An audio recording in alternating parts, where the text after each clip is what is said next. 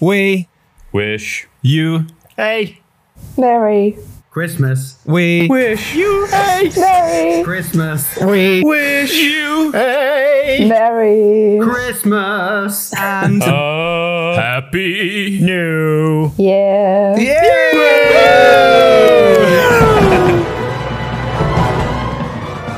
Hello and welcome to this very special Christmas edition of the Filmmakers Podcast. Yay!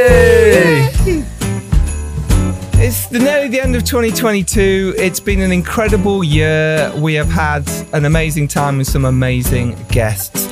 Obviously, as you've listened to this regularly, otherwise you wouldn't be listening to this Christmas special because you know the madness that occurs.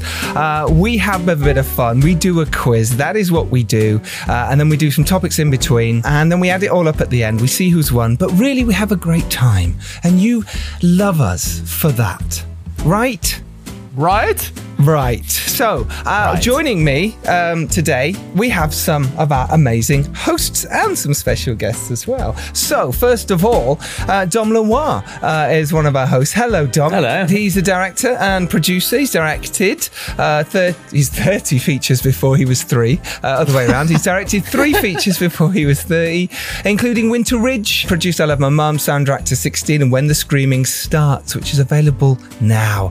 Did well in Fright Fest this year. Hey, Dom, how are you? Very good. Just sort of finally winding down before Christmas after a very long and exhausting season of filmmaking stuff. Season of filmmaking. Good for you.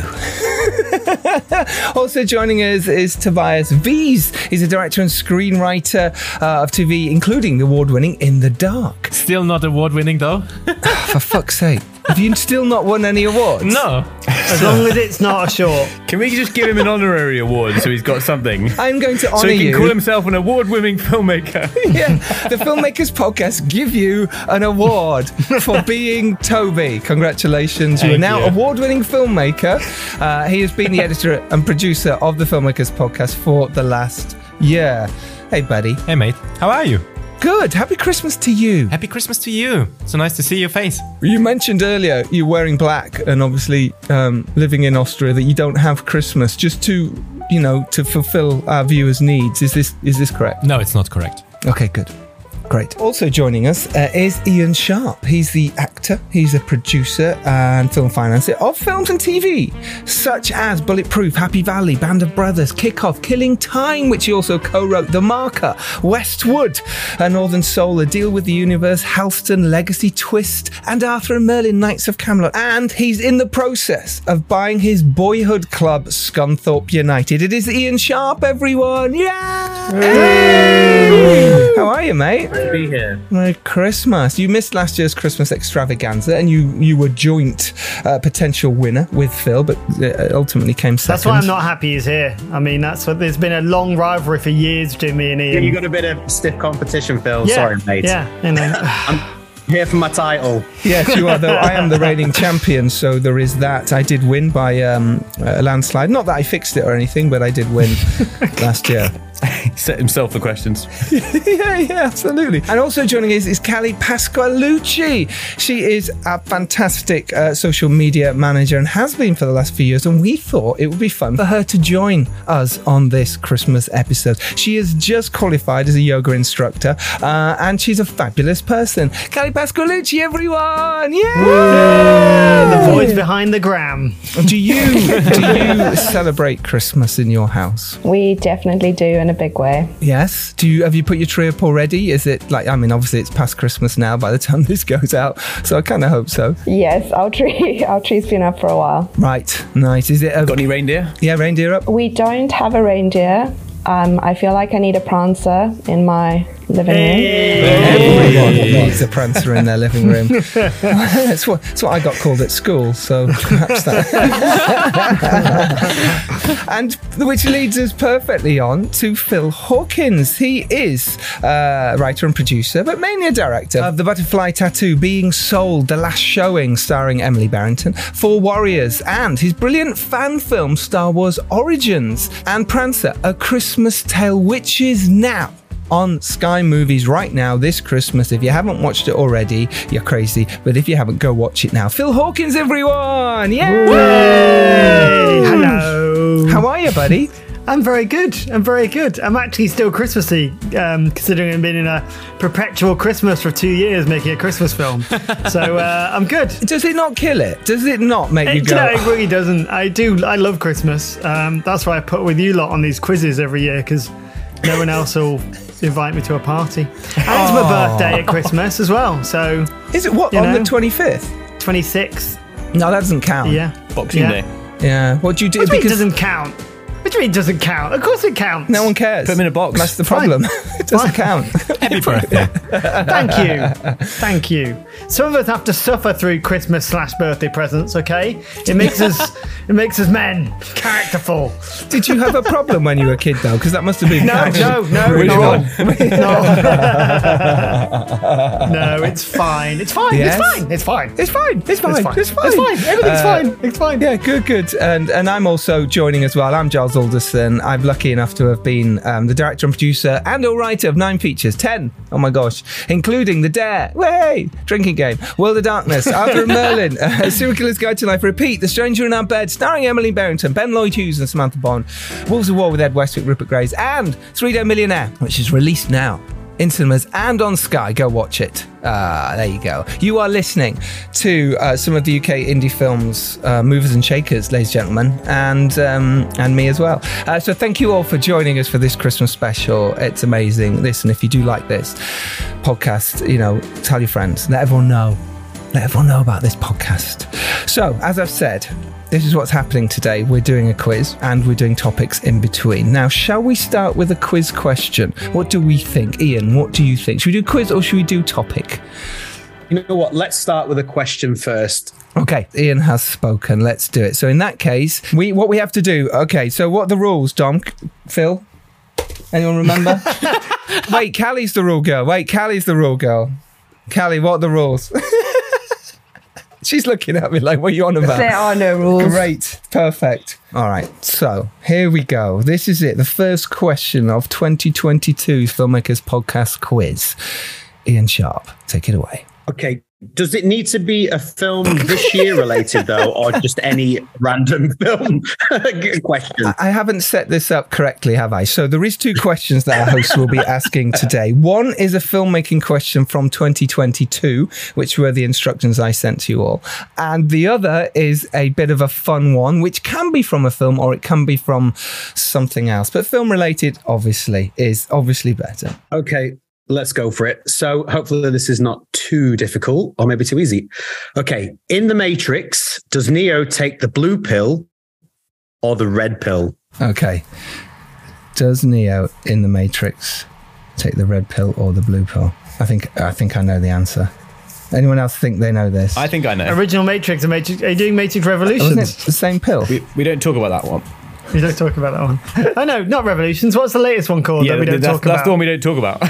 No Resurrections? Resurrection? Yeah, Resurrections. If only they hadn't. So, Ian, your second question, please. Okay, this is obviously somewhat related to a film this year. Yeah. Okay, so obviously Miles Teller played Goose's child in the new Top Gun. Yeah. But what is the name of the actor that played Goose in the original Top Gun? I know it. Yes. I've got one at least. Was that a hard one or was that an easy one? Or No, it's only hard if you don't know it, right? I found that with quizzes. It helps if you have a functioning memory, really. Do you not, Dom? Not really. Not with this stuff, no. Trivia just sort of floats in one ear and out the other. Oh, that's why you don't like doing the quizzes. You're like, I don't want to do it every year. Well, let's move on then to our favourite film of the year. So we are doing a blog about this, by the way, with a lot of our hosts' favourite films, and we're talking about why we like them. But for now, let's go around the room and sort of discuss our favourite films of the year, runners and riders, who we thought really impressed us this year. Tobias V's, let's start with you. Has to be a feature film. It can't be a short, Toby. So my favorite film of the year is Good Luck to You, Leo Grande. I don't know if you've okay. seen this one. Or Leo Grand, as it's called in the UK. Yeah. He's poshing it up. But Leo, like I say, I'm from Bernage and not Burnage in Manchester, you know.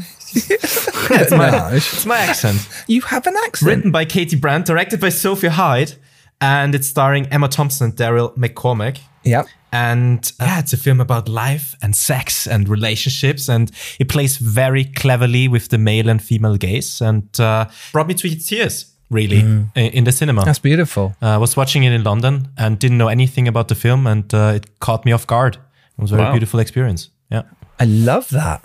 Really cool. Yeah, I've not actually had time to see it yet. No, I haven't seen it. And to be honest, like I wasn't that excited to see it until you said that now. So interesting. Anything that makes Tobias cry.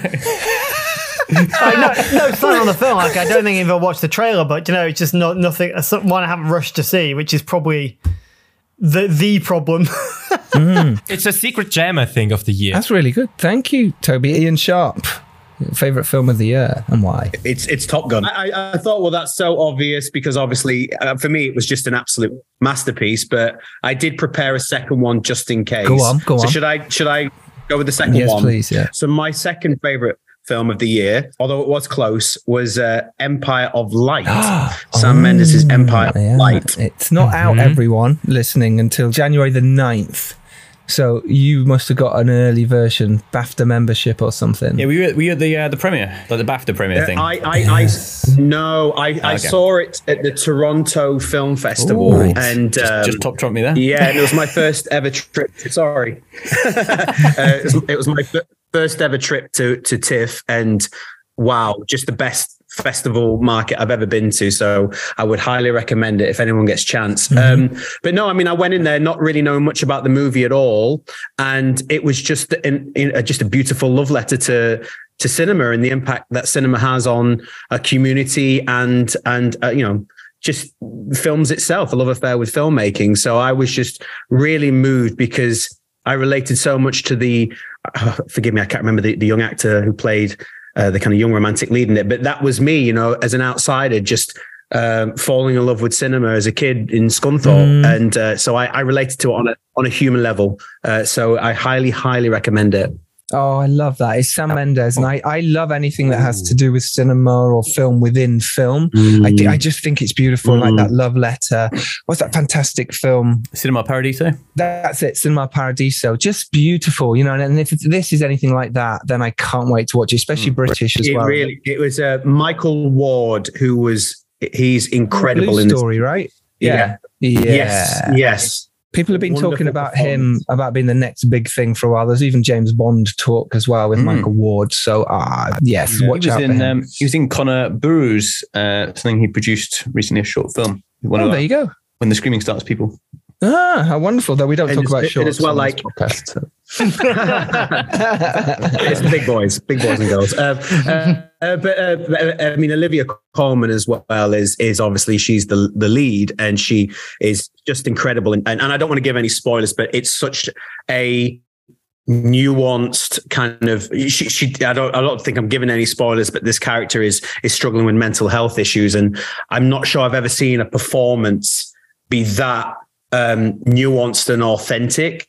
And as detailed. So honestly, when it does come out, I highly recommend it. Amazing. Love that. Callie, what was yours? So I have young children, and a lot of the films that I watch are animated. Yep. I'm with you there. Yep. So I originally said Encanto was my favorite. Yeah, okay, right. But actually, when I was thinking about it, my favorite person on the podcast is connected to my favorite film, and that it was Cyrano. I really loved it. Cool. Yes, of course. Fantastic episode with the director Joe Wright. Yeah, absolutely. That was great because we had Peter Dinklage on as well, and Kelvin Harrison Jr. talking about making of that film. Yeah, you're right. Cyrano. Because it was a musical as well, wasn't it? Yeah. And that's why I like it. But Encanto is an awesome film as well. Right. Like, yeah, you know, it's an animated film. My God, that film has so much heart, and the music is incredible. And and it's just my daughter has it on repeat. So it's always playing in our house or in the car. So have you seen Spirited yet? We don't obviously. Right, because that's a musical as well. And obviously we're talking about, we had them on the podcast last week Phil's as well. rival. Sean Anders. Cool. Phil Hawkins, favourite film of the year? Probably Everything Everywhere All at Once. Thought it was spectacular. I thought it just dealt with the multiverse in a really fascinating and humorous and comedic and, visual way. Great to see Ki Hwai Kwan, back acting since, Temple of Doom, which is awesome. Days. And he was great. And it was just, I knew from the trailer that I was like, I got to see this film. And I managed to catch it, before it really took off in terms of, the box office and the buzz about it. So I went into it completely blind. And it was just a great time. The Daniels, I think they call themselves collectively, Dan and Dan, who wrote and directed it. Just a great ride, and it just showed, and then the kind of sort of slight disappointment of what Doctor Strange and the multiverse was. It was amazing how a film that cost 25 million all in could make 100 plus. See, I'm going to be a bit. You might not like this. I watched this and I was a bit disappointed. Really? I was as well, yeah. Wow, yeah, that's surprising. It didn't do it for me. I was it was good, but it didn't grab me. It didn't grab me either. Maybe the hype was so big at the time. Yeah, everyone was talking about, you have to watch it.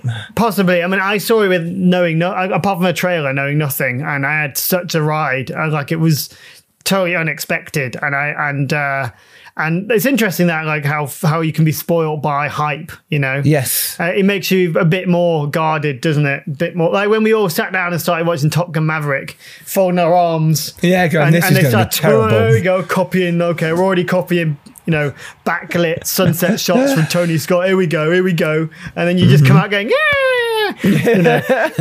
So I thought it was great. I thought it was really inventive. I thought, it was hilarious. Sausage fingers, I loved it. Yeah, for me, I was similar in the sense that I went for a film that was a bit different and out there, and I really, really liked RRR or Triple R. If you haven't seen this movie, it is phenomenal. It's on Netflix now. It's S.S. Rajamouli's historical comedy, and it's so much amazing action. It's so balls out. The special effects nerds and action people on YouTube have been going crazy for this movie, what they achieved. I mean, the budget was high, but it's breathtaking. It's beautiful.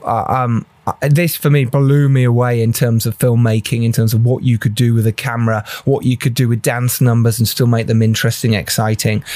The action blew me away, and funny as hell as well, especially, sometimes in a different language, it's hard to get the humor. And I think here it was stunning, absolutely stunning. So RRR or Triple R, whichever title it is given. I loved it. Second only to Prancer, A Christmas Tale by Phil Hawkins. Oh, I mean, I was going to drop in the 3D Millionaire as well, so we'll do that now. Can't do it now. It's too late. Actually, I've literally just got back from seeing Matilda, so I probably could have put that up there as well, because that's an absolute phenomenal film. Really? Okay. Dom Lemar? Well, yeah, Top Gun, obviously. Obviously, yeah. I mean, it was just such a ludicrous joy in the cinema. I was sort of shaking with joy, most of the way through it. And I've never felt like that in a film since like Interstellar or when I was actually a kid. So that's a pretty big achievement. I completely agree. What was it about it, Ian and Dom, what really grabbed you? Because I know what grabbed me. Well, it was the first of all. It was like the first 5 minutes. It was like, right, okay, they're at least they're respecting where this came from. Like they're taking us back. They're taking us back basically to like when cinema was a sort of a golden age of action films where people made fun, exciting, but cool movies. And so I knew immediately it was in good hands. Like the nostalgia was there, like the epic sort of, it's the stuff which some people might think is music, corny. But the titles, to me, it was just like, oh fucking hell, I'm back to childhood. And then it just the pace was just phenomenal. And then the actual mission was so ludicrous, and just the way that they sort of pulled it off, and the cliches were just handled well. It was just a joy. Yeah, no, I mean exactly the same. It threw me back to, and one, I took my eldest son to watch it, and I think the only movies he'd ever seen have been animations, which have been amazing. But he, for the first time at a cinema, saw a grown-up movie, a proper movie for me. And like Dom touched on, it kind of reminded me when I watched Independence Day back in the day, and just, you remember when like the White House blew up and stuff, and you were just like, you were immersed the welcome wagon. In justice. Yeah, exactly. It's just exactly. So it made me feel like a giddy child again. That we literally at the end of the movie, we got in the car and I just put on the Top Gun soundtrack and we were just blasting 30 mile an hour down to 30 mile an hour. But like, we're listening to and stuff, and it felt like I'd had that my first ever connection with my son in a cinema. And for me, that was just even more special. But, it was boundary pushing. It was Tom Cruise. It was that throwback to that kind of golden era of kind of like 90s, kind of even 80s action spectacle. So, and that's what made me fall in love with cinema, is the truth. So I just absolutely loved it. So I think it will have been pretty much in all our top fives of this year. I think it would be hard for it not to be certainly in our top 10. It's so well made. Joseph Kosinski has been on the podcast, ladies and gentlemen. If you didn't know, he has been on the podcast. You might have through our wild spamming. Yes, we did a lot of spamming. We did a lot of videos. Slightly pushed that. Sorry, everyone. Dom, you did a great interview. Honestly, that was a really, really good interview. Thank you. It wasn't like because I sometimes get obsessed with films that I've loved and just go and listen to every podcast ever. And I'd already listened to a whole bunch with him, and you tackle some stuff I hadn't heard. So it wasn't like token answers and stuff. So yeah, well done, mate. Because it's a lot of pressure. So no, he did brilliantly well. It was like, are you free on Monday? I'm like, what? It was brilliant, Tom. He did, honestly, I loved the episode. I love listening back. So that's Joseph Kosinski, the director of Top Gun Maverick, 4 episodes ago, episode 311. To be honest, the episodes we've talked about in this podcast, or we do talk about, we will put in the show notes, but do listen to that one. Joseph and Dom are fabulous. It's a fabulous chat. Absolutely amazing. Just wanted to quickly slide in, because I know there's a few sort of a few secondary suggestions. I wanted to say that the Fabelmans was my secondary one, just because it was such a honest look at what it is to be a filmmaker. I've not seen it yet. I hate the fact there's no Christmas. Spoilers. Look, again, my birthday, like usually Spielberg movie I can watch on my birthday. It's basically a Spielberg movie that's coming out when? January. There's not going to be any spoilers in my review, but it's just a really touching film about like what it is, the struggle of being a filmmaker and that magic and inspiration that we have as kids that leads us there, and that should be enough for any filmmaker to want to go and watch it. So I'll leave it there to keep Phil from having a bad time. Blowing a gasket, sorry. Cool. All right, that was our favourite films of the year section. So let's get on to our second quiz question. Hands up, who wants to be next? Okay, I'll go. Toby is next. Go for it, Toby. Okay, so first question. The Woman King, starring Viola Davis, is a historical epic inspired by true events that took place in the kingdom of Homei. What decade is the film set in? Plus minus a decade, because it's hard. Oh, no. Please give us like at least a sort of a century or two. So it's in the 19th century. Oh, okay. Oh, so we just guess do we get it the nearest 10? The person who gets it the nearest gets the point. Should we go with that? Yes. Okay, I think. All right. So it's in the 19th century. 19th century. Okay, good. So those who know their history should have worked out that that's a bit of a clue. Okay, cool. So, second question, please, Toby. Second question, fun question. Name the last 5 Best Picture Oscar winners. What? Yes. All 5? From 2018 to 2022. I can't even remember what was last year. Can we just have like the last 2? I literally cannot remember. I know Will Smith slapped someone, but did his film win Best Picture? No. Thank you. Oh, all right, damn it. Oh. Now I need to change my answer. Of course I know what. Yeah, it's not sorry. King Richard. Of course I know what won it last year. I have a connection to it. Does that help you, Giles? Were they on the podcast? This is what I need to know. No. Joe Wright didn't win last year. He was nominated. His film was nominated. You have a connection to it, Phil, you say, to the film won last year? Kinda. Oh, okay. Dino De Laurentiis? No, Raffaella, but yes. Okay, well, yes, Raffaella. Yeah. Oh, thank God, I remember that now. I remember that one. Just giving clues away. I literally cannot remember who won it last year, let alone the year before. I can only actually remember 4, and now I'm blank. I need to now think of a film. Which year, Phil? Because I might have that year. I'll swap I for can you. give you a clue. Can you give us clues? So hang on. So we're going. How far are we going back now? This helps me because I can't think of a 4th. 2018. 2018.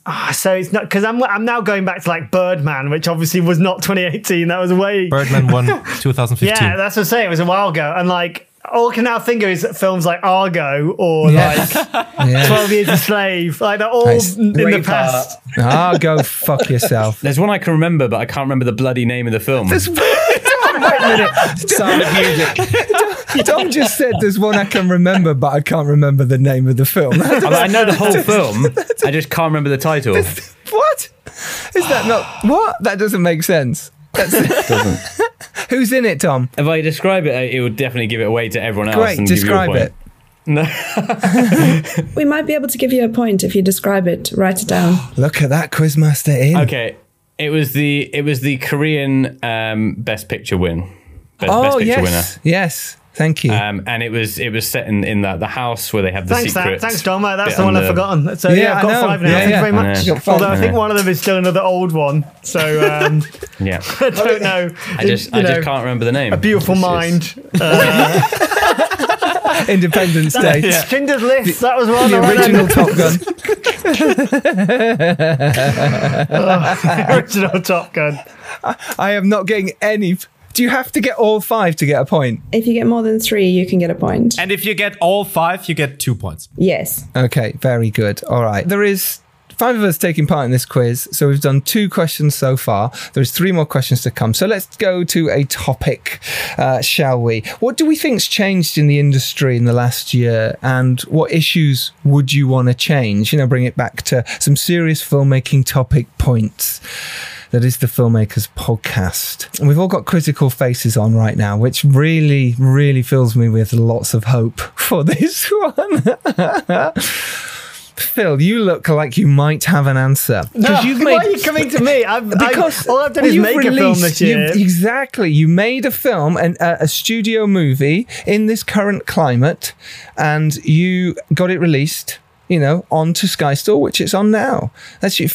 Ian's so annoyed with this. He's left the Zoom window. I was actually intrigued from Ian's perspective what he was thinking, not to deflect it. But I mean, look, I have been heads down in making one film all year, so I've had the joy of doing that as a filmmaker, to just concentrate on one thing, is a lovely thing to do. I think it's nice that COVID is not coming out of budget lines so much. I know the start of the year was completely... I'm so bored talking about COVID. But everyone was like... I just literally just got back from Romania. I went to the crew screening, and there was people's faces that were like, "Hi, how you doing? Oh my God, you're the guy I spent every day with for the past 2 months, and I didn't recognize you because I couldn't see your mouth." So that's nice. We've all been there. Hopefully dialed down. But yeah, I think I'm not been really in the trenches of indie film, so I'm not quite sure how that's changed. Ian, just to throw it over to you.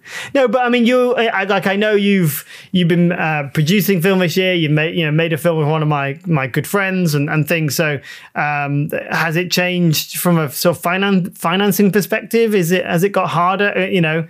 Austerity and all this stuff going on in the world. Yeah, I mean, to be honest, I don't really do much film financing anymore. But what I'm seeing, or I'm hearing a lot of, and I think for me, 2022, was a good year. I had a couple of movies get made, but I really have pushed into television, and I went to MIPCOM for the first time, which is a TV market in Cannes every year, and what was really interesting was that budgets are not necessarily how do I explain this? Like, talent is still very, very expensive, but we're having to, like, bring down the budgets, which ultimately has an impact on producers and production. And what was quite surprising to me as someone stepping into TV was now the demand for private equity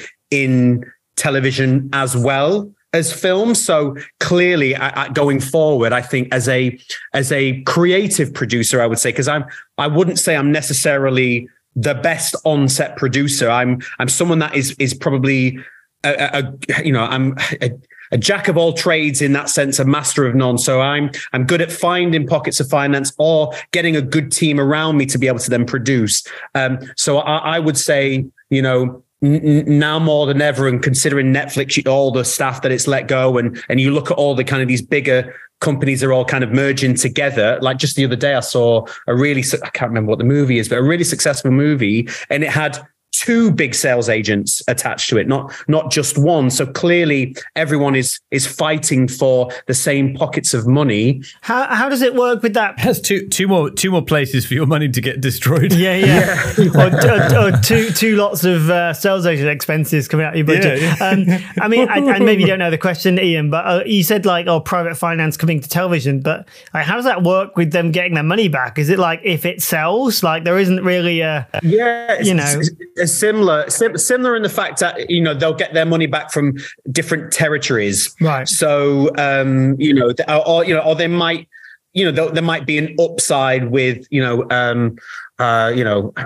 if the show goes into a second series or a third series or whatever, so that there's maybe a long tail return. But I don't want to put a downer on it. I think everything's cyclical, but it definitely feels like it's even more competitive now than it maybe was during coming out of COVID. And some of us were lucky enough to shoot during COVID. It seemed like, wow, there was a lot of opportunity quickly again. And then suddenly it feels like, oh no, it's quickly dried up again. And I think film, I know it's supposedly recession proof, but now these bigger conglomerates, these corporations, they tend to own the streamers. I mean, Amazon's bottom line has an impact on Amazon Prime's bottom line. It's bound to. So I do think it's a bit more challenging. So which then opens up the doors for, again, just more creative co-producing or collaboration. You really do need to have to have a team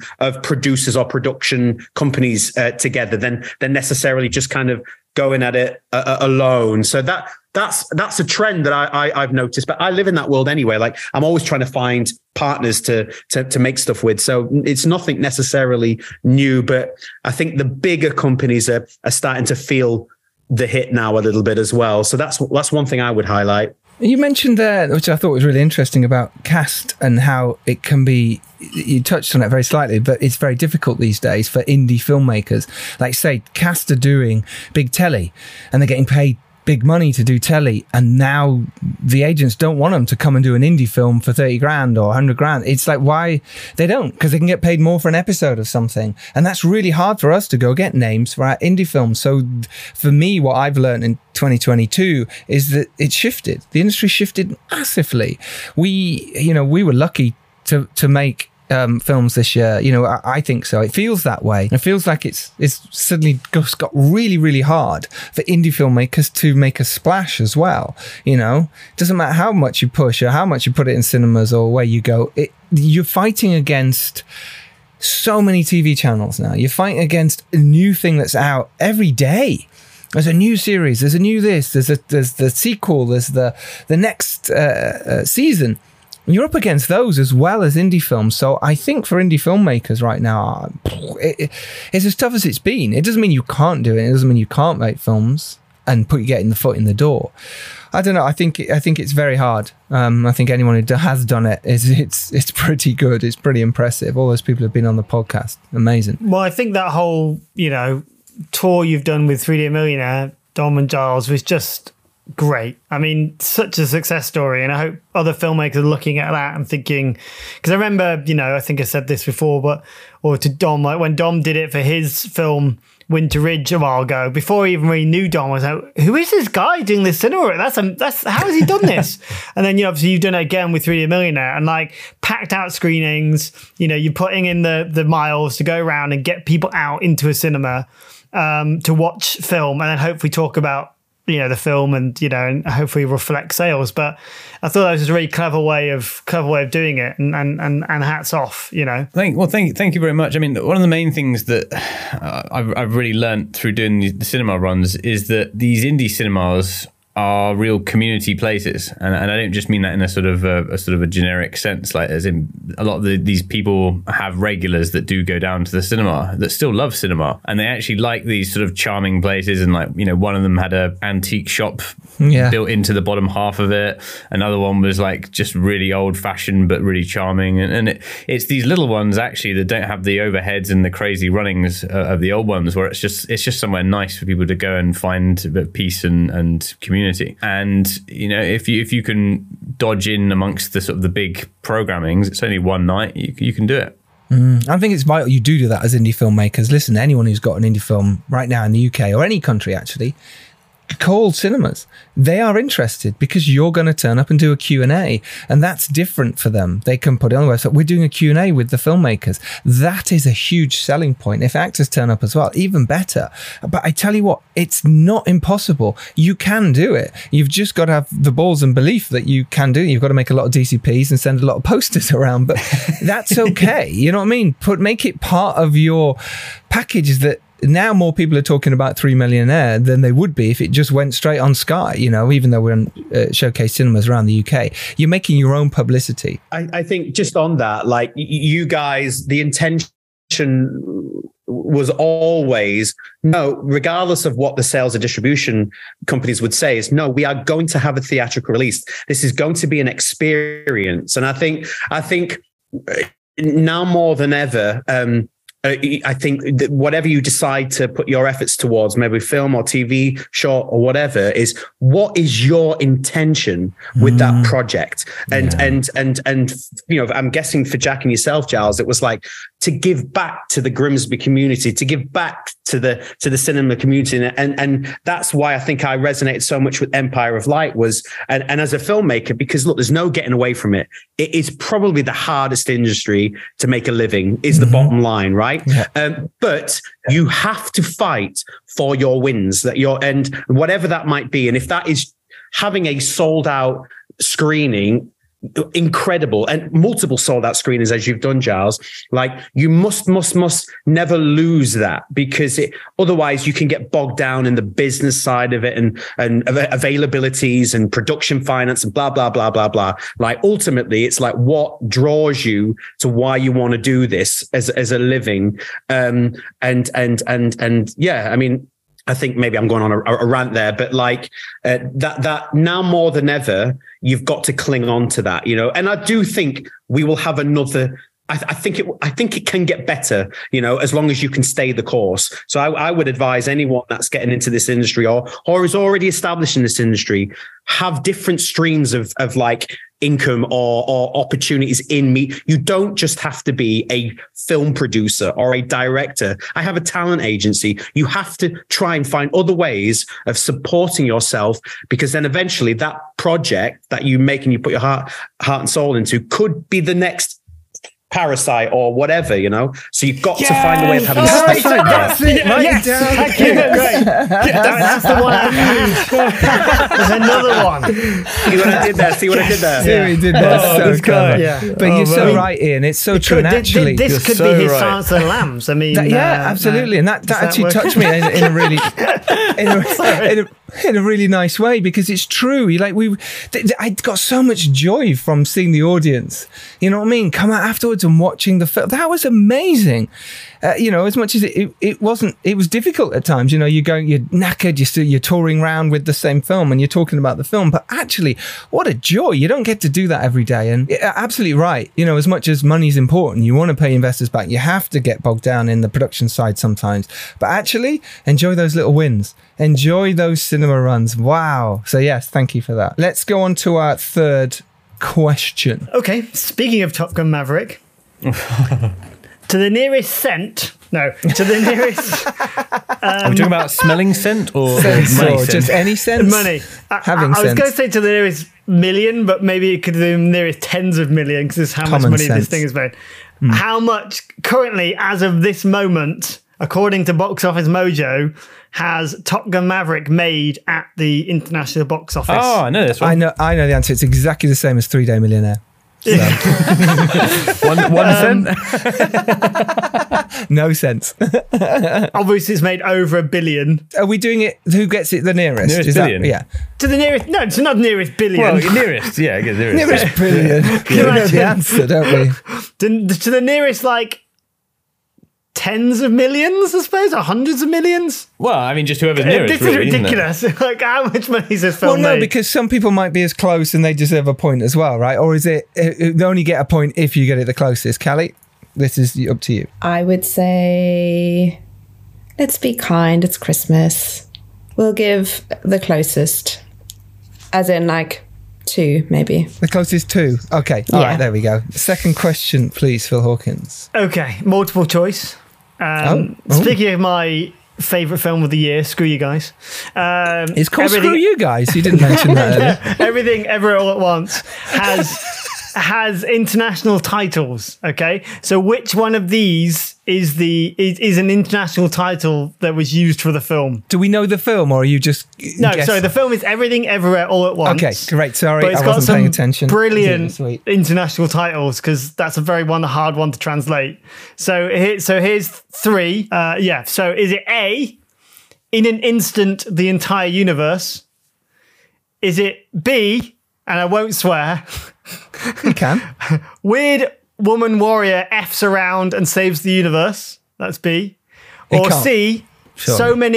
so effing many universes. Oh, wait, so it's either Right? the So is it- international title. These are the that could have a official swear international word. titles. Okay, one of these is right. The other ones are made up. So which one of these is correct? So is it A, in an instant, the entire universe? Is it B, weird woman warrior F's around and saves the universe? Or is it C, so effing many universes? Wow, the fact that it's one of those blows my mind. I know, like that is That's great. crazy. So international titles, man, I love them. They're awesome. But yeah, I thought that was particularly funny.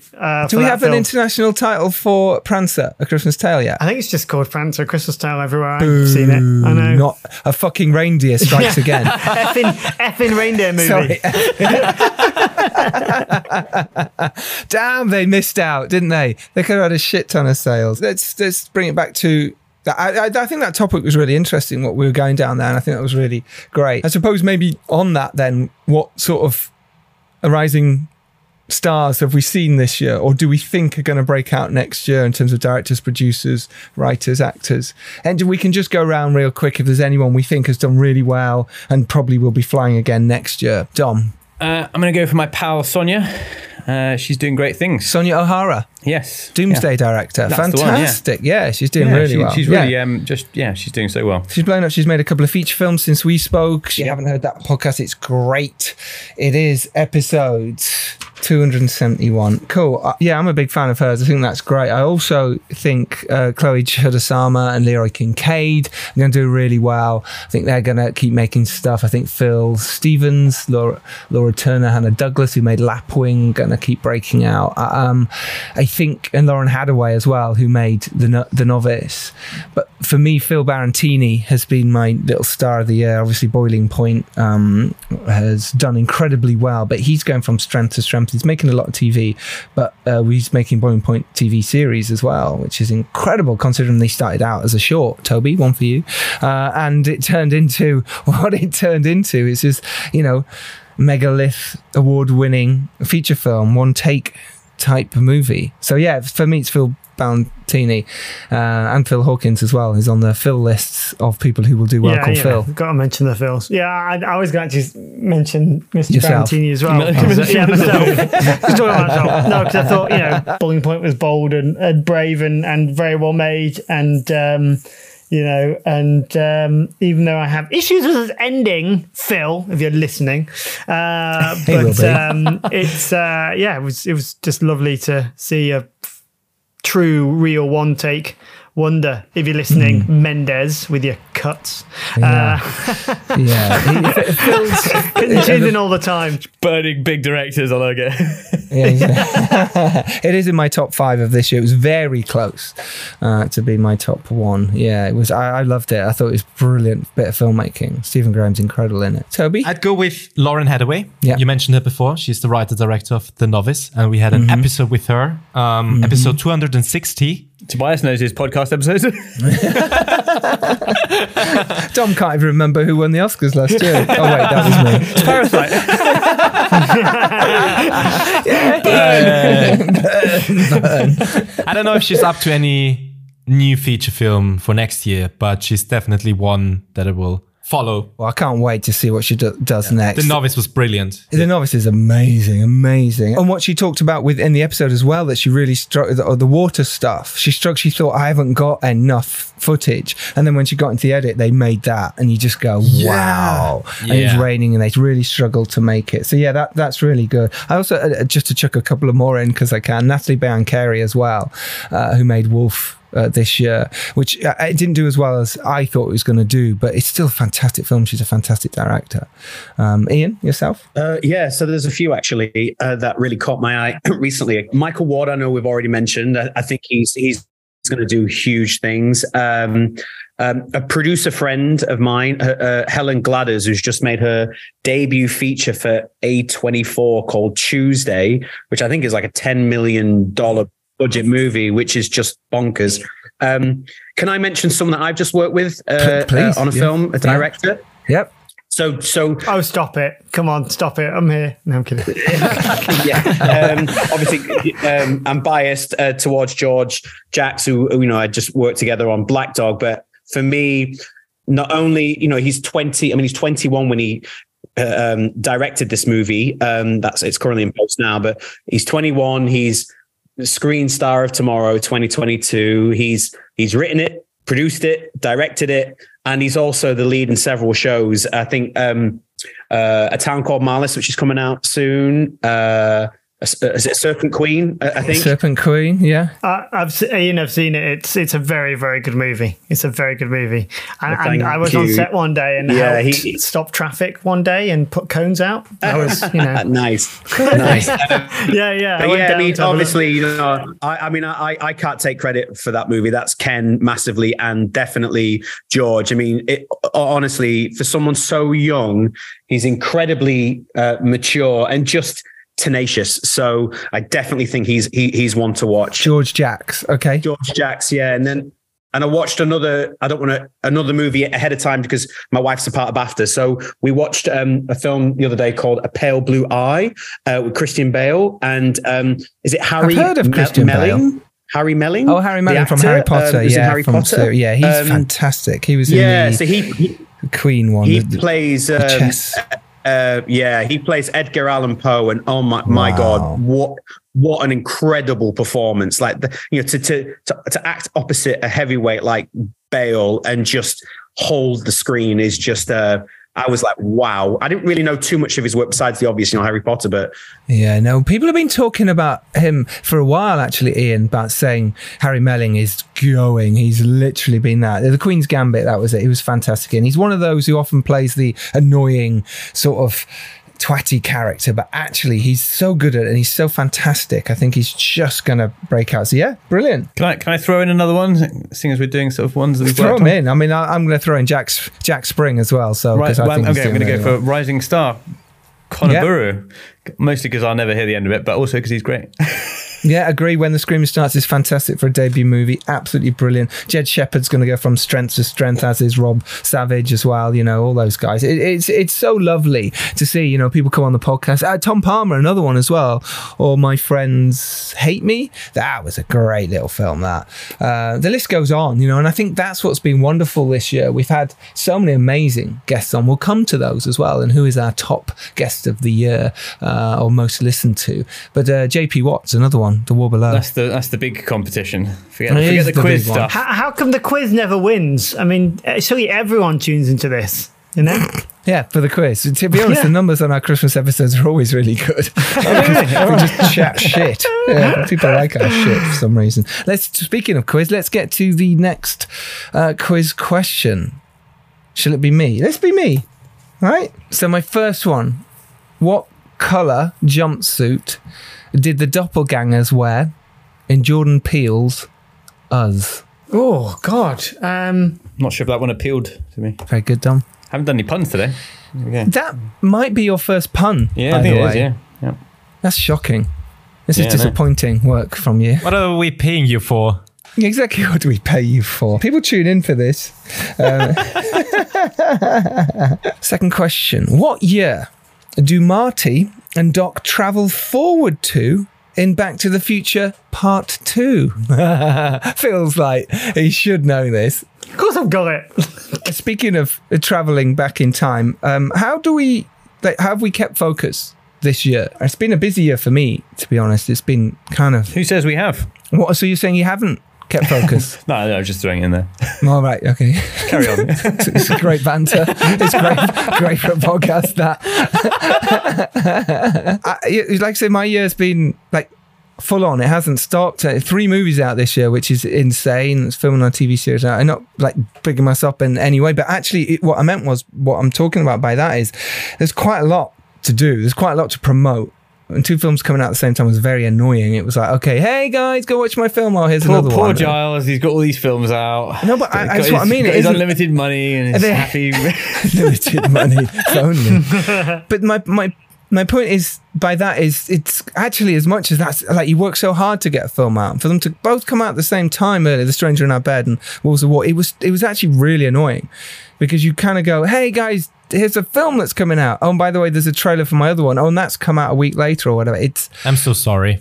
Thank you. You should be. I want tiny violins everywhere for me. Tobias has sarcasm on his face, by the way. People chucking like shit at the podcast devices. Go. What a dick. I'm just for PR reasons, this isn't sounding great at the moment, Charles. But 2 Phil's films coming out. Here, everyone else is struggling. But my 2 films. He's digging out my grave. Can we add an echo to so it sounds like that bottom of the hole he's in? No, but Giles, I mean, it was also kind of, from outside looking in, though, it's kind of a really cool and positive thing that, like, something to aspire to, and 2 very different films as well. So thank you, Phil, for pulling me out of the hole. Not only are you greedy, you're also a show off. Says Phil, who's just made his film. Yeah, studio movie. The smug podcast people that just made their movie. Okay, fine. We have to be quiet then. Okay. Well, hang on, Dom. You had 3 movies out this year, Dom. Yeah. But I'm not complaining about any of them. I'm happy they're all out. I'm happy they're all out. Toby's crying in the corner. I'm mostly saying this for banter's sake. I think it is great that you've all got movies out, but of course. What I will say is it's difficult when you sort of feel like you've hit a bit of peak spamming, and it's like, how much more do I have to promote my stuff? Yeah. And well, like, that's it, how isn't much it? patience do people have? That's agreeable. Yeah. Well, it dilutes it. What I found is, and again, I'm not complaining. Listen, I'm over the moon to have any kind of film out. No, not at all. But it dilutes it, and I think anyone who's got any kind of film out has, and you've got to promote it. You've got to talk about it. I don't know what I'm saying. I think what my question, and I suppose the thing I wrote down that I wanted to talk about, is how do we cope through the tough times? And I was trying to think, okay, has my year been tough? Yes, because it's been a lot of promotion, but no, because you had films out. So what have I got to complain about? You know what I mean? That was kind of my point of it all. But it's a weird one. I'd say my sort of realization has been like, cut back on the caffeine and the sort of sugar and the extreme stress-inducing sort of diet when you're going through such, long, exhausting stretches of stuff. So that's kind of been my lesson, really, is that like film on its own is very tiring and it is very challenging and it can be very stressful. And you sort of have to look at your sort of diet and your way of life and make sure you've got enough downtime and moments to chill out and see your friends and do all those things and family. And I think that balance is very important to keep going. Do you not get that feeling, and I'm putting this to the group though, when you do that you feel guilty that you are now not doing what you're supposed to be doing? 100%. Yeah. Always, Christmas is like the only time I switch off, really. Like, Right. Yeah, I would say as much as it's been a busy year, I've struggled the most, I would say, with my physical health, because when you are so involved in production and, the pressure is on, and, everybody, a lot of the times, not all the times, looks to the producer and goes, fix it, or stop fucking it up or whatever. That is very demanding. I think it takes a certain character to try and get through those moments. I think I can definitely go and understand why maybe certain individuals, even colleagues, have maybe backed away from the industry for a while, not forever, but they need some time away. And I've definitely felt like, as much as I'm not helping myself with trying to buy a football club, it has been a bit of a distraction. But it has been a bit of a distraction because it's funny. I mean, when we were kind of prepping for this, you mentioned about 10 movies, and the truth is, I probably genuinely haven't watched that many films this year because you're so in it all the time and during the day, and everybody's looking to you to what's next or how do we fix this and blah blah blah. Sometimes the last thing you want to do is watch a movie or a show. You want to escape, and I think I can hand on heart say that it's been the most challenging for my career, 100%.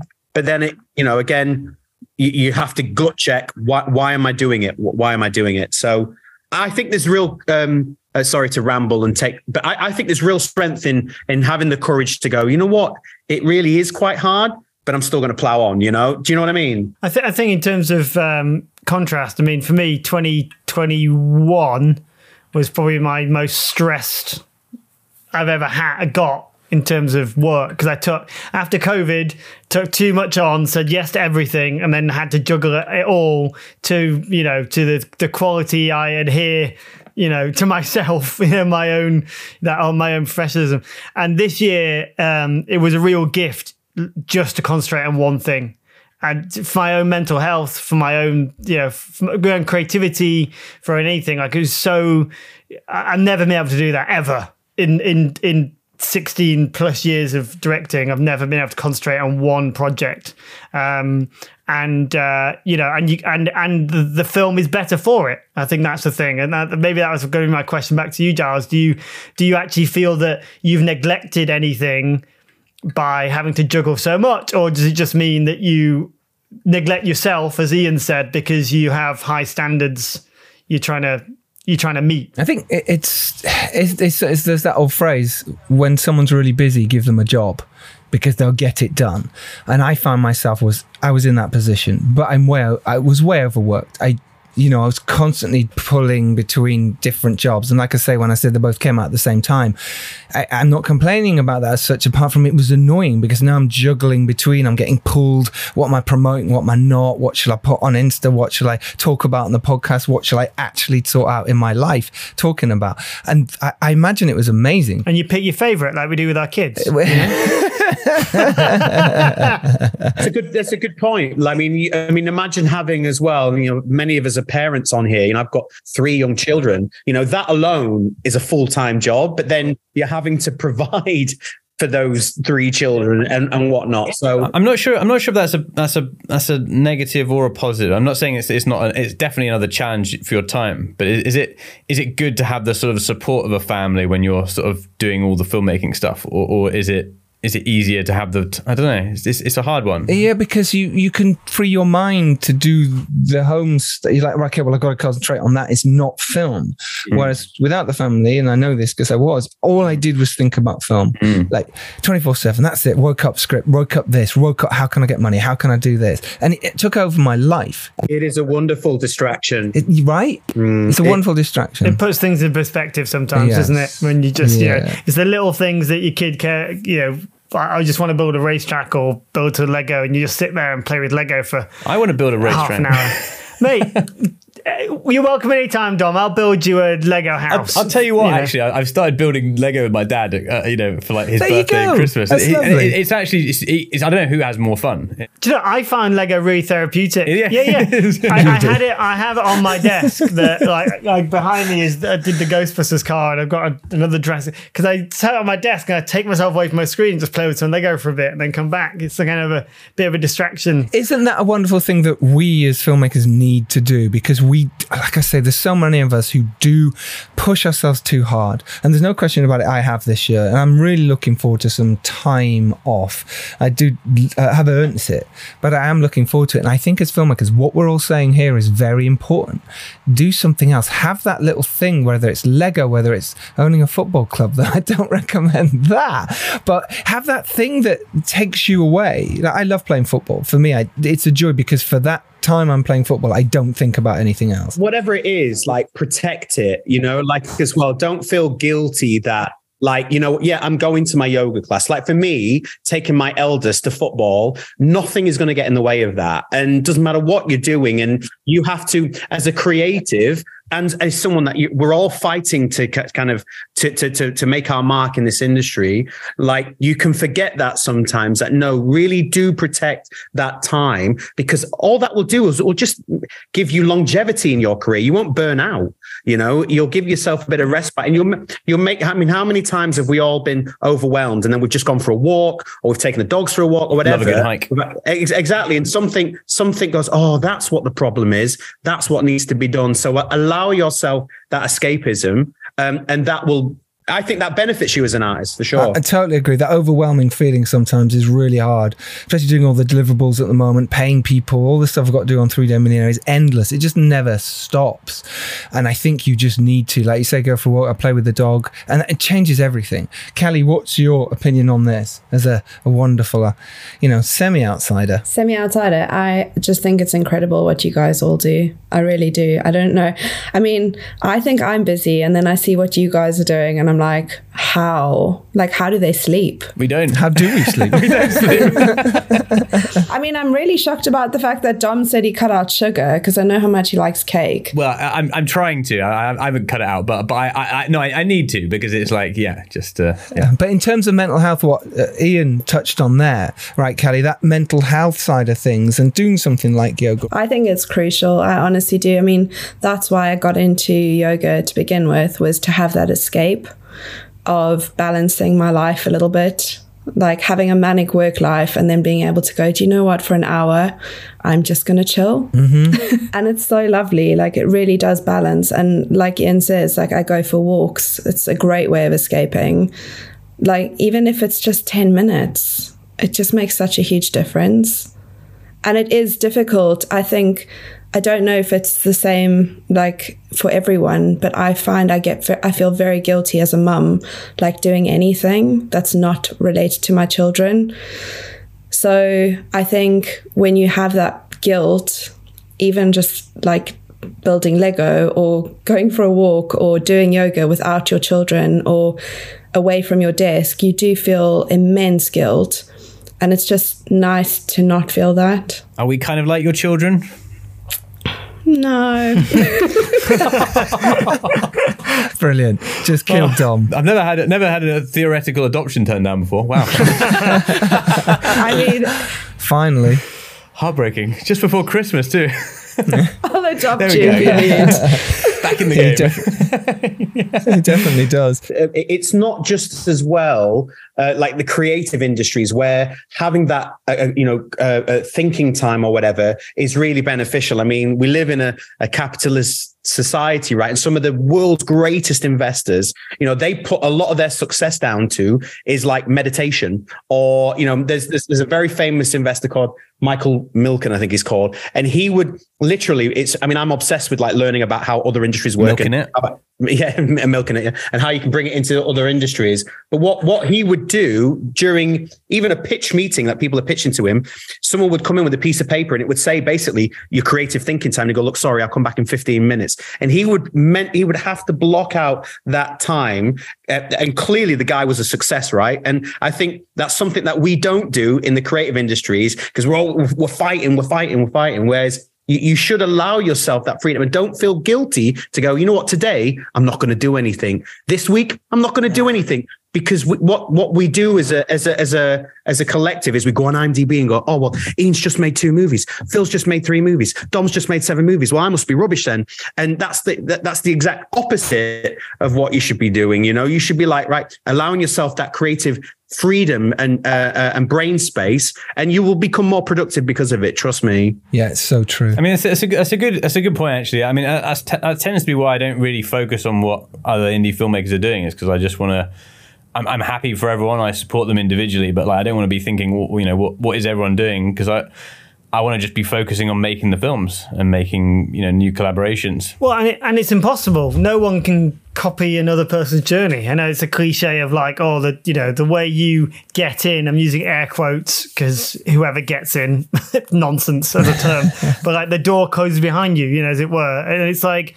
And it's hard, you know. I certainly early on in my career did that and was kind of more of a jealous person and looked at fellow filmmakers and was like, why are you doing this? Why am I doing that? Like, why are you, you know? And it's so bad. It's so unhealthy. And then I had a big switch, you know, many years ago now. But I remember it going from like suddenly become really supportive and doing that whole thing, and it's such a, you know, and I'm such a, as you've probably known from the quizzes, quite a competitive person. But I'm competitive also with myself, and that's the worst thing. Which is, you know what Kai was saying. Like, I happily sit, you know, do things for my kids, all that stuff. But as soon as it's about me, I'm going to go for a run for myself, a thing for myself, I feel extremely guilty, and there's always something else to do because I don't want to let anything else down, and that's hard. That's really hard. But I suppose that's the. You know, people are nodding because it's like I feel like there's a lot of filmmakers that feel that way because it's sort of the way you survive in this industry, I suppose. Maybe they're nodding too, Phil. Maybe they're nodding too. Maybe people are nodding at home. But yeah, you know. So yeah, I relate. I relate a lot to that. I think it's in every industry though. Like burnout is real. Like it's, and I don't know how you guys don't burn out because you are constantly moving from one project to the next. Mm-hmm. And it's having that time between them.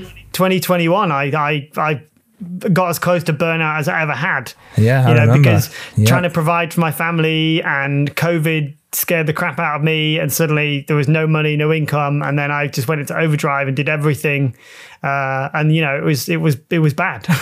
So for me, like as I said, like having to concentrate on one thing this year, I'm such a better, nicer, more creative, more relaxed person. I know that's a real luxury, and I know that's not a lot of people can do that. But you know, but that took 4 or 5 years to get to that point. So it's not like it just happens overnight, you know, for people. Yeah, I think you try and, if you can as well, Callie. What's really helped me when, you know, maybe production has been multiple things that have happened where, oh God, that's the end of it now, and that's the end of it, and that could be the end of the movie. But I think for me, how I've been able to manage kind of spinning lots of plates is I almost have to boil it down day by day. Right, today I did that. Today we made the day. Tomorrow we made the day. Do you know what I mean? If I start to think, well, 2023 and 2024 and 2029. I get overwhelmed, and then I think, well, you're a failure then because you haven't done it or you haven't cheated, whatever. I almost live day by day. And as long as I kind of move the needle, you know, once or twice, you know, I do something that has been productive. I mean, some days, don't get me wrong, I'll work 18-hour days and it's just ridiculous and it's not sustainable. And this year has definitely been that year for me. But then I've got better the older I've got, and having children is, you know what, actually, over the weekend or whatever, I'm actually going to do nothing, and I'm okay with that. I've come to peace with that, and I think that's how you then you have enough energy to be able to keep going and keep going and keep going. You know, so that's a coping mechanism for me anyway. Love it. What a great chat. Fascinating. It can be daunting, I think, as well sometimes. You know, when we're doing what we're doing, and that fear factor kicks in. Like you talked about there, Phil, you know, no money, you've got kids, you've got houses to pay.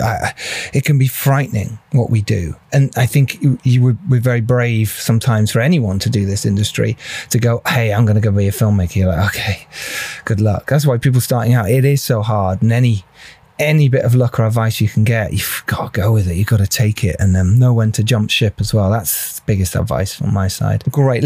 Callie, you've got some stats for us from the podcast. Let's bring it back to the podcast a little bit. We've got some stats of the year. And this is just Spotify stats, by the way. But anyway, this is a nice, so you listeners know that you are listening to the number one indie filmmaking podcast in Europe. So anyway, Callie, carry on. Really? Yep. Fact. Wow. That's amazing. Well done. Well, I listen all the time, so it is for me, but you know. Thank you then. It's all thanks to Phil. So this year we released 46 episodes. Wow. 2.8 thousand minutes of podcast. Wow. Plus all the edit stuff that we've cut out. Plus everything Toby had to get out. And we've been listened to in 71 countries, which is quite cool. The top ones are obviously UK and the US. And we've had 45% more listeners in 2022 on Spotify. But we are still top 4% of the podcasts around the world. And that's a general stat. That's not Spotify. And this year we have supported 87 indie films in our Support Indie Film drive. Mm-hmm. Our Twitter followers are now up to 13,000, which is 1,721 new followers this year. And our Instagram followers have increased by 741 followers. So thank you all for listening. Thank you so much. Yeah, thank you, everybody. That's that's so cool. Do we need to start translating this then? Is that... Translating it into a different language? Toby, get on it. Right, yeah. Sure. We're working on a German version. Yeah, I do all the voices. Can you imagine? All right, do Dom's voice, Toby. Dom's voice in German. Yeah. Dom, translate in German. Here we go. Ich bin Dom Lenoir. Ich bin sehr lustig. Good. Let's stop there.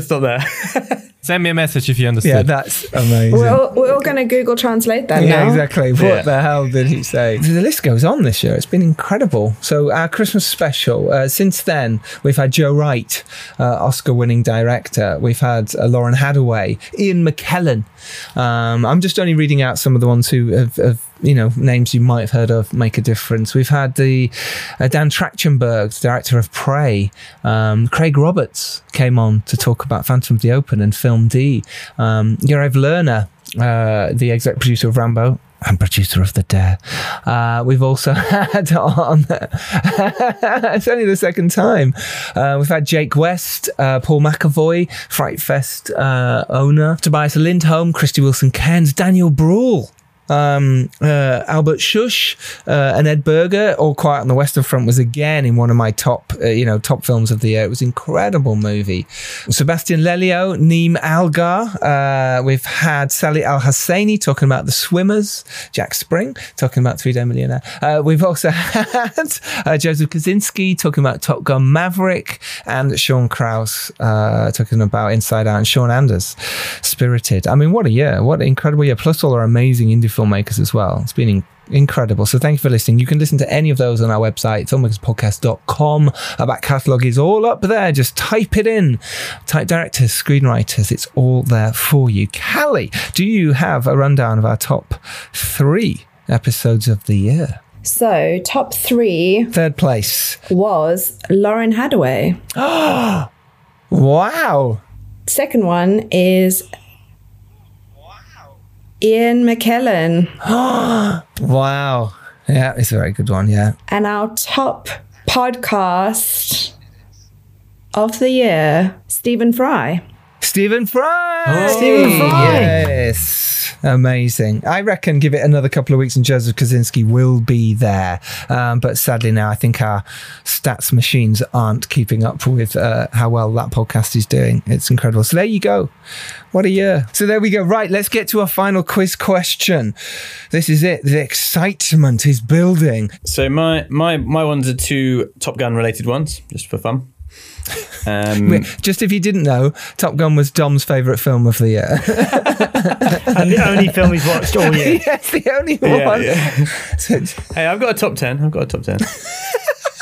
What was Top Gun's dad's name or call sign in the original Top Gun film? Oh, in the original Top Gun, what was Maverick's dad's call sign, you mean? Okay. Yeah, that's the one, yeah. What letter does it begin with? Give us a clue. First name might give it away, but all right, it begins with a P. It can't be the same name as... Who knows? Wow. Okay, I know the answer. All right, good. Thanks for that. We've all helped each other out, haven't we? Well, we all helped you out. So the other one was, what was the original Top Gun movie's production budget? Do we get this to the nearest pound? Nearest. Nearest. Just nearest. Wasn't that much, was it? I mean, it's loads. Oh, it was loads. Yeah. Was it the same as the Prancer budget? Yes. Yes. Yeah. Yes. Okay. All right. Okay. Good. Thank you. All right. That is our questions. It is Christmas. It is that amazing time of the year when you can relax. You can switch off for a bit. You know, agencies have closed their doors, so it is time for you to do that. Unless you're recording a podcast. But if you do want to write, if you do want to get out there and do something, you know, with your time and get creative, then do it. You know, don't be restricted by anything anyone else says to you. You're the filmmaker. You can do it. You can do it. All right. Let's do it. Before we round up, a little bit of advice going into 2023. What do we want for ourselves and for other people? Just a nice little sentence. Toby. Be nice. Be nice to others and yourself. To short filmmakers. To short filmmakers. No, I like that. But what about you? Because you've just finished a TV series, right? Writing it. So what advice did you give someone to writing that? You know, what did you learn? Keep it short. Just you wait till Toby makes his first feature film and like wins Sundance and just like just you There wait. we are. There's your prophecy, Tobias. Time to live it. And don't employ Dom then to take you on a cinema tour. Don't do it. I won't. No, it's what did I learn? It's nice it's nice to work with a friend. Yeah. It makes the project move forward. Yeah. When you're down, the other can motivate you to keep going. That's very true. Yeah. And so it helps you go through tough times. And even if on days where you both didn't really work together and it didn't work out, you still had quality time together. So, and then you just decide, because that happened to us. We were down and nothing really worked, and we couldn't figure out the solution to a story problem. And then we just said, okay, let's watch a film together. And we then decided on a film that is related to our topic and that inspired us again to move forward. So work with friends. Beautiful. That's really nice. I love that. Yeah, I agree with that. I love working with people, other people when I'm writing, creating, producing. You get that friendship that you can argue about it, you can disagree, but you also know each other's strengths and weaknesses, and you can work together as a team. I love it. I 100% agree with that, Toby. Ian? I would say try and find an outlet of some sort that's away from work, so whether that's an old passion that you should pick up, like we're lucky at Giles, we play football. So, that for me is the highlight of my week. So I'd recommend going out there. If you've got any kind of inkling to do something, pick up an instrument or whatever, I would advise that. I think going into the new year, that's what, I'm telling myself that too, but I would advise. I would advise that. And I think Tobias said it earlier on, just be kind. It's too small an industry not to be kind. The amount of times, how we've all experienced that, right? When we're on set and there's always a dick, isn't there? For whatever reason, there's always a dick. Honestly, this industry is too small. You might get your next gig, but trust me, your reputation is so integral. So just do not be a dick. Don't just do it for your reputation.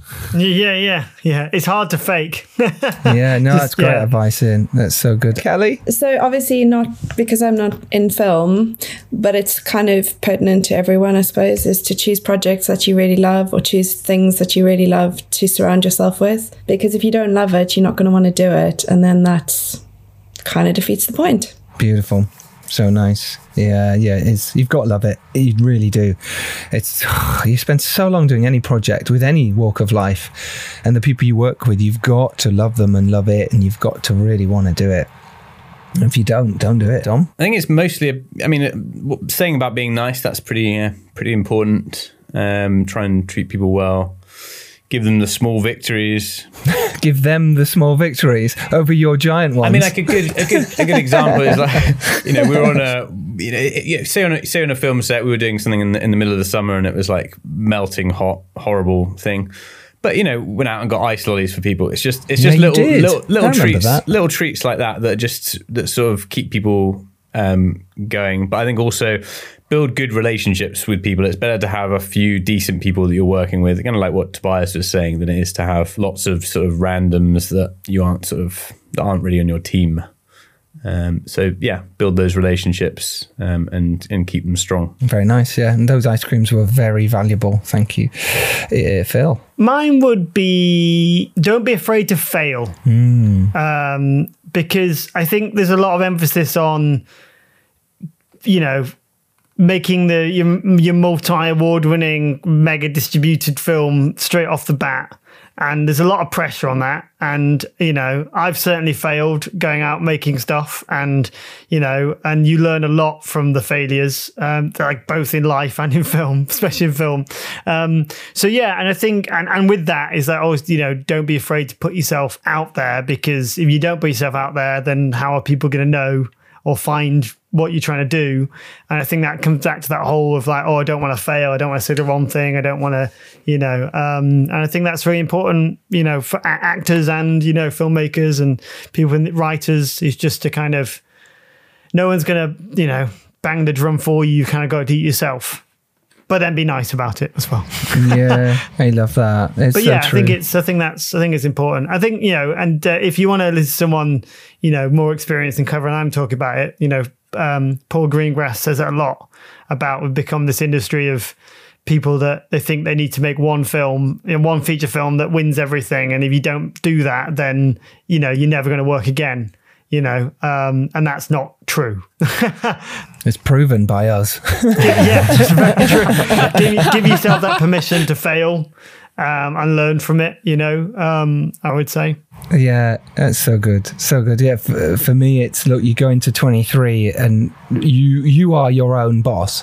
You are the person that can make things move. Don't rely on anyone else to move the needle for you, and go out strong, go out brave, make that extra call, make that extra email, go to that networking event, and literally you're a filmmaker, then be a filmmaker. Go be that person, be strong, believe in your project if you believe in it. If you don't, then find one that you do, and when you do, literally do everything you can to get that made, and people will see your passion.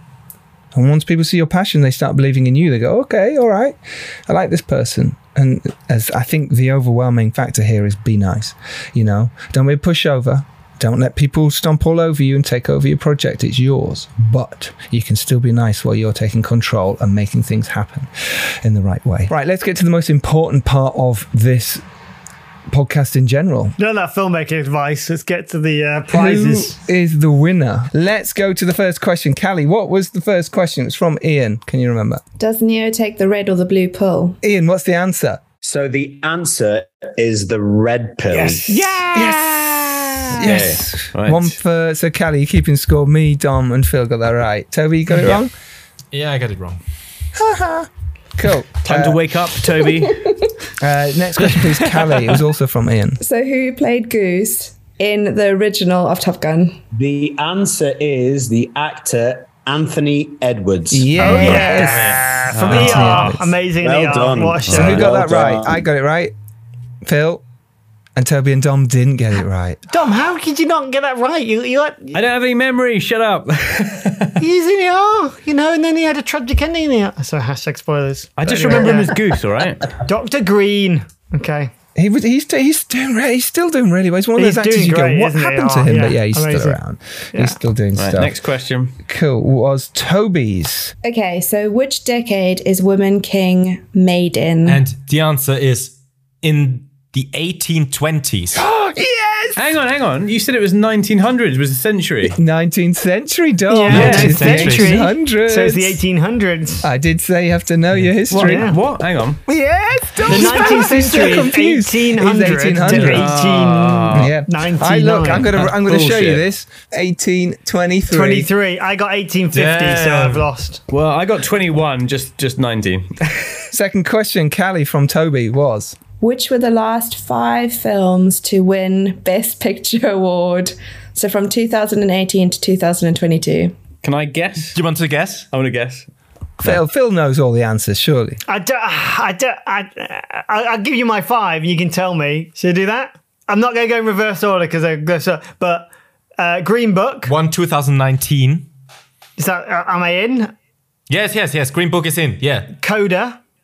Yes. Nomadland. Yes. Parasite. Yes. And Moonlight. close. 3 billboards. Shape of Water. Stupid fish movie. 2018 was Shape of Water. No one got it right. No points for anyone. Did anyone get 5? No, we said. I got 4. No. We said. I Yeah, if got you that got so more wrong. than 3, you get 1 point. If you get all 5, you get 2 Yeah. points. Oh, That right. was the deal. Okay. So Okay. Who else got more than 3? Just Ian and Phil. And Dom?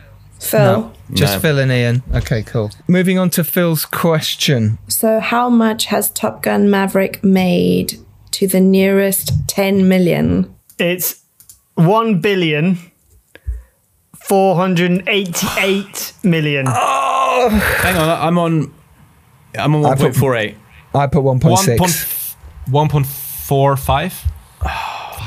Don't put 1.48. Yeah, I put Then he- 1.48. Then he Yeah. smashed it. That's What right. did you put in? I put 1.4. Well, I mean, Dom's like, then you both got it there, really, because 1.48, 1.4, same to the nearest Yeah, 100. it's a point for Dom and Ian. Very good, Yeah. Dom. He's a bit of a Top Gun. Dom and Toby. I got also 1.45. Oh, well done. So Yeah. Ian, Yeah. Dom and Toby get points. Well done. Yes. Well done. Just First me. point. Well done. Well done, you. My last one. Okay, so Phil's question, please, Kelly. So it was a multiple choice question, and it was the international title of Everything, Everywhere, All at Once. And the options were So we had A, in an instant, the entire universe. We had B, weird woman warrior F's around and saves the universe. Or C, so effing many universes. What do we think? Obviously, only one of them's not got swearing in it, so possibly that might be the answer. But That's what I originally thought, but then I changed it because I was like, why is he putting 2 with swearing? Yeah, Unless it did he's question making me. it too easy. So, Phil, what's the answer? the answer is they're all correct. So we all get a point. Everyone gets a point. Merry Christmas. Yay! I shit you not. In Hong Kong, the film is called Weird Woman Warrior Fucks Around and Saves the Universe. That's the title. In Taiwan, it's so fucking many universes. That's wonderful. Brilliant. And in China, it's in an instant the entire universe. So crazy international titles, everybody. There you go. Everyone gets a point, except myself. So I feel like I've just screwed myself with that one. But hey, Yes. there we go. Well done, you. Well done. That was nice. Cool. It's now me. How was the next question, Kelly? So the question was, what colour jumpsuit do the doppelgangers in Jordan Peele's Us wear? The answer was red. Not orange. Wasn't it Ian orange? got it right. orange. It's red. It's red. It's orange. I think it's I orange. thought it was orange. Should we Google it? Ian got it right. It's red. It's red. In Austria, they were orange. In Austria, it's still in black and white. So Ian was the only one who got that one Ian right. got it right. Okay. Really? Yeah. wow. My Nice. second question. The next question is, what year did Marty and Doc travel to in Back to the Future Part 2? Phil reckons he's got this. So, Phil, I'll give you the floor. 2015. Correct. Oh my god! Yes. Oh no! Ian, did you get it Back right as to well? Future. I changed it. 2015. Ian done. as well. He's done. flying. Ian's I flying. had it and then I changed it to 2010. It was an anniversary, wasn't it? I remember remember seeing it on Twitter or something about it. Why did they change 25 years or whatever it was. Yeah, 7 years ago. But the fact you remember that is incredible. Well, there we go. Final question was Dom Lenoir's. So in Top Gun, the original film, what was the name or the call sign of Maverick's dad?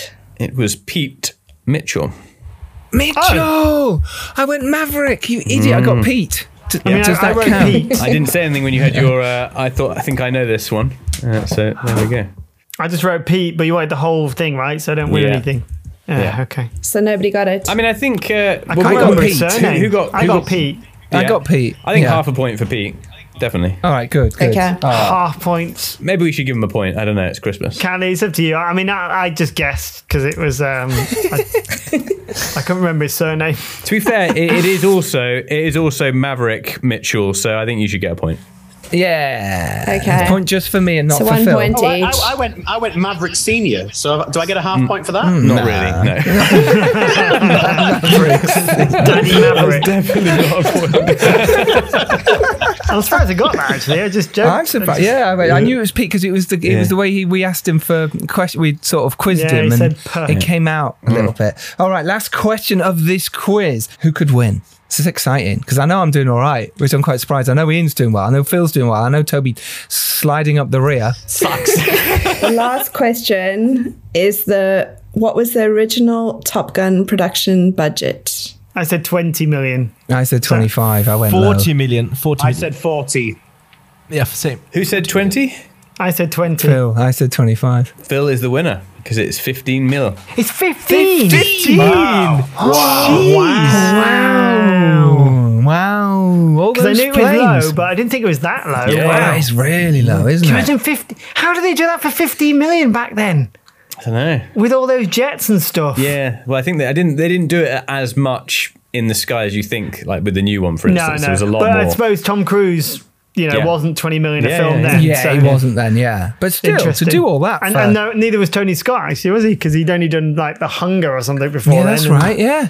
Yeah, so there you yeah. go. So that's maybe why they managed to do that. That's Okay, incredible. I'll take Great that. question. Thank you. Great. Okay, cool. Wait, is it just Phil gets a point? That's harsh. It was to the closest, wasn't it? it was the closest. Don't be so greedy, Charles. Greedy? Hey, Giles, you won the year. You won the Woman King one for being closest. So Yeah. I've got an. Was I the only one to get a point? yeah, I think so. Oh, okay, fair enough then. I'm going to enjoy my cornetto while Callie tots up the scores. The scores are totted. My scores are totted. This is exciting. Go and ASMR it. Should do it in the yeah. First, Oh, second, no, and third. fifth up, surely. Tom's face. Tom's face. I is- can't actually do that because 2 groups tied. We have two ties and a winner. Oh, well, there you go. You can do 3, 2, and 1 then. We've got 1 winner. Oh my gosh, this is I exciting. can guess who the bottom 2 are going to be. I think you've guessed right. You win a point. No, I'm joking. So in third place, we have Toby and Dom. Yay! That's the highest you both have ever come, isn't it? Third. So Oh, now for the reigning champions of the past this is few it. All years. 3 of Here us we have go. won in the last couple of years. For the on. trivia Here we nerds, go. more like. So I'm going to just skip to first place, and that's Phil. Oh my god, that was a surprise! No! That just jumped out of nowhere. He's so happy. He's so happy. I'm actually had really to do it. surprised because I didn't get the orange question. I Well, definitely didn't get the year. Christmas miracle. Congratulations. Phil, you got 7. Me and Ian got 5. Giles and Ian got 5. Finally, I'll get that Dare Blu-ray. Here you To go, my the door. Dare on Blu-ray. Wait, I've got it. Here it is. There Can we you go. can we choose the prize not to have the dare? Oh, yes. I dare you. Congratulations. Yeah, no, congratulations, Phil. Yay! well done. Amazing. Aw, And well done, you lot, for listening this far. Yeah. And congratulations, Toby, on the edit. So there is that too. The real winner of tonight. The real loser of tonight. So there we go. Listen, thank you so much for listening all this year. You have been amazing. The next episode will be in 2023. So whatever you're doing with your lives over Christmas, I hope you've had an amazing time. And I hope that all your dreams come true in 2023. Thank you for supporting. It does mean everything to us. It really makes a difference. We love doing this. But without you lot listening, we're just a load of people talking on microphones, having a laugh. So thank you very much to my fellow hosts today. We have Phil Hawkins. Thank you very much for joining Reigning us. champion. Champion. Ian Sharp. Tobias Vies, the Nelly Award-winning filmmaker, and Dom Lenoir, Dom, and our fantastic quiz master, Callie Pasqualucci. Thank you all so much. This has been really fun. I've really enjoyed it. Right. So join us all next year. Go out there, make your films. We love you all. Take care, everyone. Bye. Bye. Bye.